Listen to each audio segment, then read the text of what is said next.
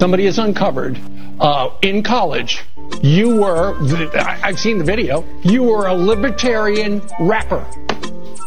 Explain that, Mr. Ramaswamy.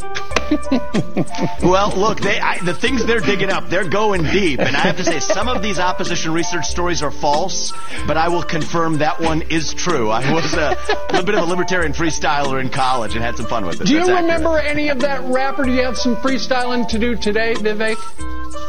Go ahead. You want to join us on the campaign trail? You want to join us on the campaign trail? We can do that. I often open up. I say, my name's Vivek. It rhymes with cake. It ain't about thee. It isn't about me. It is about thee. The United States is about liberty. So Fox and friends, join us on the trail. We'll have some fun. I'll see you out the trail. Very nicely done, sir.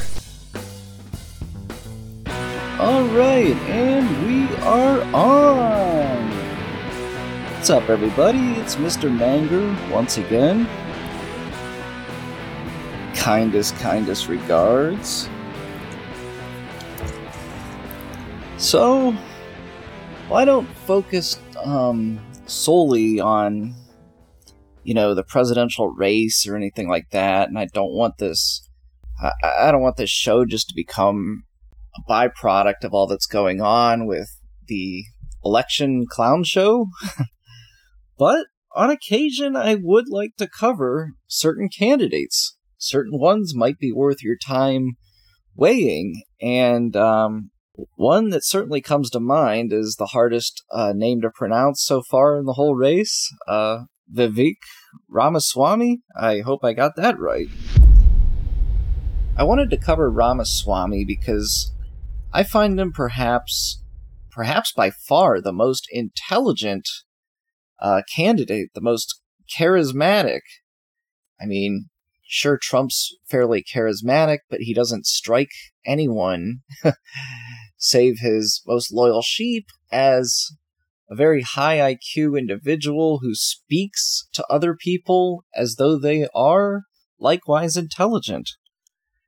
I think Ramaswamy has a major advantage in that he speaks to you as though you're not 3 years old. Imagine that.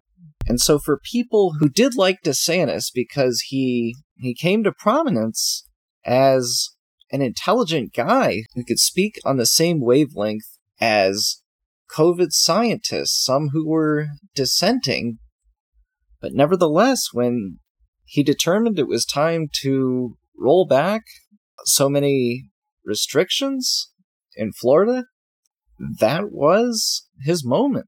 Now, it seems from then on, DeSantis has had problems. He's giving very ambiguous answers to a lot of questions. He's not standing firm on too many issues. And that comes into play for Ramaswamy as a major advantage.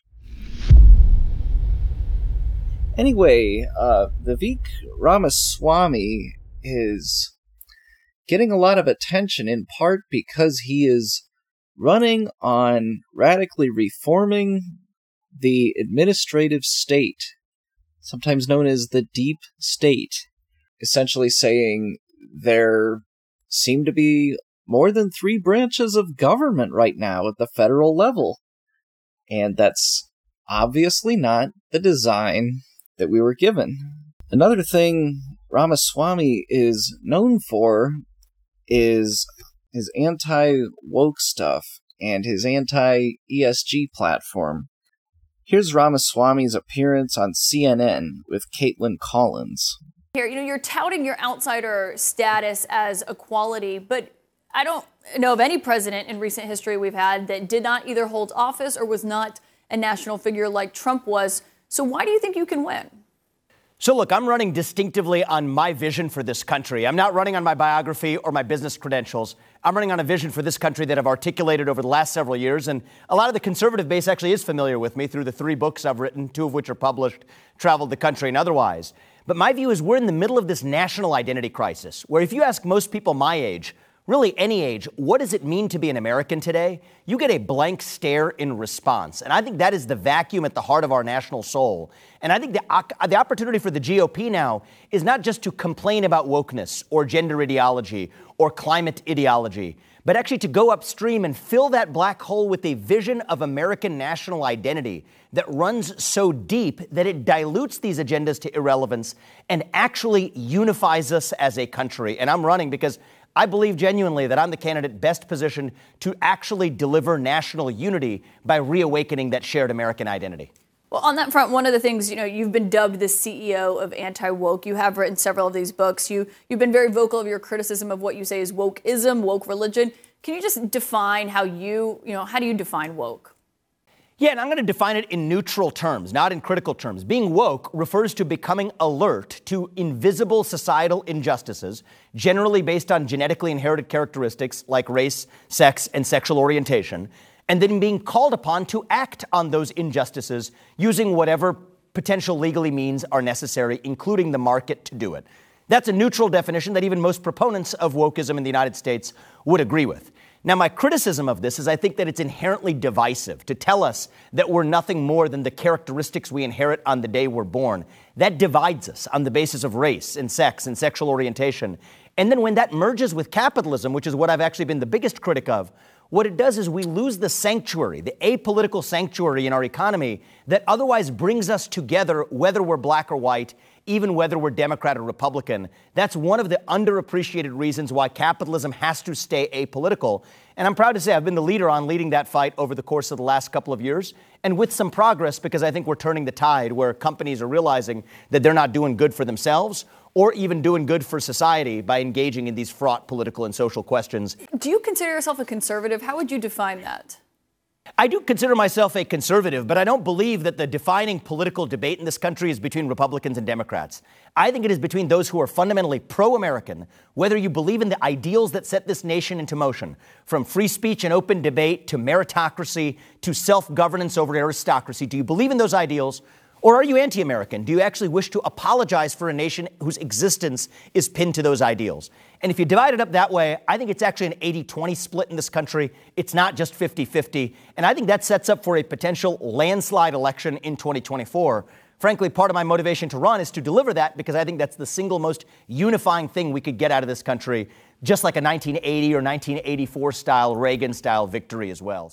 So several viewers were pretty impressed with what you just heard there. And just to give you a sampling of responses from the YouTube link there, one of them says, "Wow, that interview certainly didn't go her way at all. He is intelligent, well-spoken, and witty. He's got my vote." And a second one, "Well-spoken, Mr. Ramaswamy. Good to see you addressing these issues with good nature, clarity, and intelligence." Thirdly, "I don't think I've ever seen someone who can answer tough questions this well.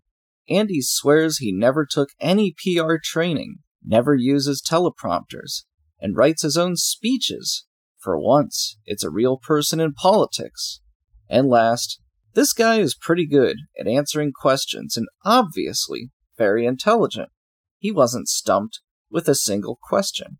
So obviously that's how you want to come off. That's how you want to leave your audience when you actually have the airtime to reach the CNN audience.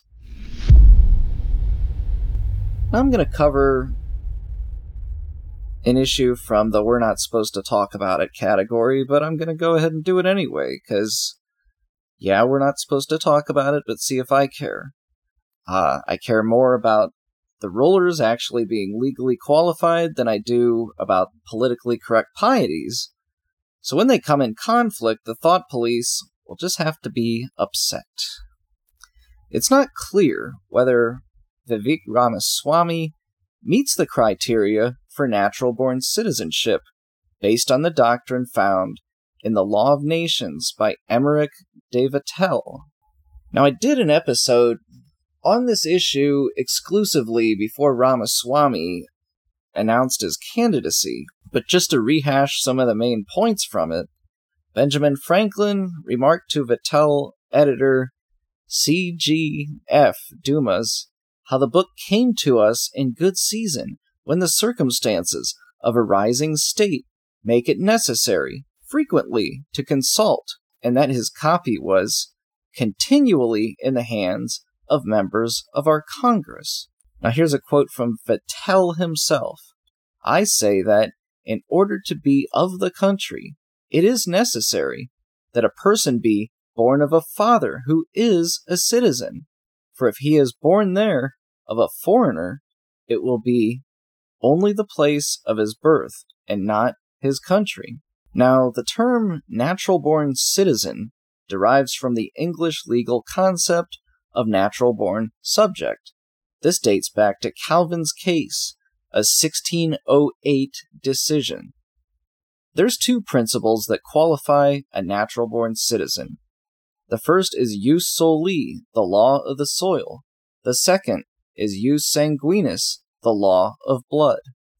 Jus soli holds that a person is a citizen or subject of the sovereign that ruled over the territory of his birth. Jus sanguinis recognized natural-born citizenship from the patrilineal descent only at the time the Constitution was ratified. That is, a person was recognized as a natural-born citizen of his father's country. English law held this as an exception to jus soli for children of foreign ambassadors. Let's keep all that in mind as we weigh this piece from the Post and Email written by Charles F. Kirshner. Now, I consulted this piece because very few others seem to be covering it, at least with any hope of providing much detail in their argument. So the title of this piece is Vivek Ramaswamy Not a Natural-Born Citizen of the United States to Constitutional Standards, Not Constitutionally Eligible to be President and Commander-in-Chief of our Military. Ugh, what a long title. Okay, so it starts off by saying, Vivek Ramaswamy's parents immigrated from India to the USA about the year 1983 per publicly available information, and Vivek was born soon thereafter in 1985. It takes at least 5 years to become a naturalized United States citizen. His father and mother emigrated from India to the USA about 40 years ago, per the April 3rd, 2023 article in the Washington Post. Now I'm going to pause right here. There's a few problems just in this much. The article, if you click on it, it uses a stool as an illustration of natural-born citizenship, and it's not the one I was defining for you by Vattel. Leg 1 of this stool, born in the USA. Leg 2, father must be a U.S. citizen. Leg 3, mother must be a U.S. citizen. Trivia. Which leg is wrong under the most viable definition of natural-born citizenship as espoused by Vattel, the mother? Another flaw already in this article. The article repeatedly claims, quote, it takes at least 5 years to become a naturalized United States citizen, unquote. Yet the data analysis from Boundless shows that it takes an average of 10 months to become a naturalized citizen. So it's possible then that V.G. Ramaswamy, his father, became naturalized in the period between 1983 and 1985 when Vivek was born. If so, he is constitutionally eligible to be president.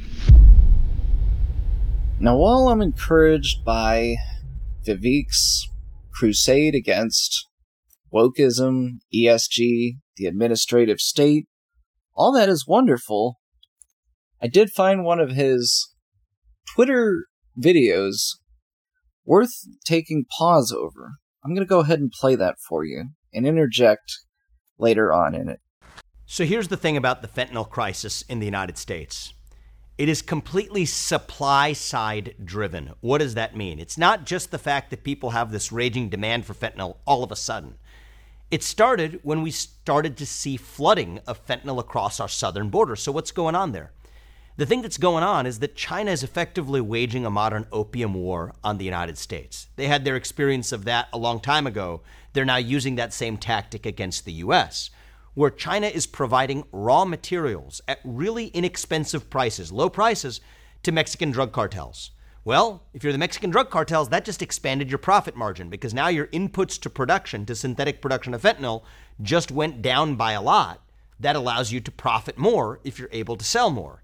That then created the incentive for them to push more fentanyl across the southern border, including through their networks that are now, by the way, in the United States, and not only causing violence directly in the United States, but supplying fentanyl across the country, contributing to over 100,000 deaths per year due to fentanyl in the United States. That's over 50 times the number of people who died on the day of 9/11.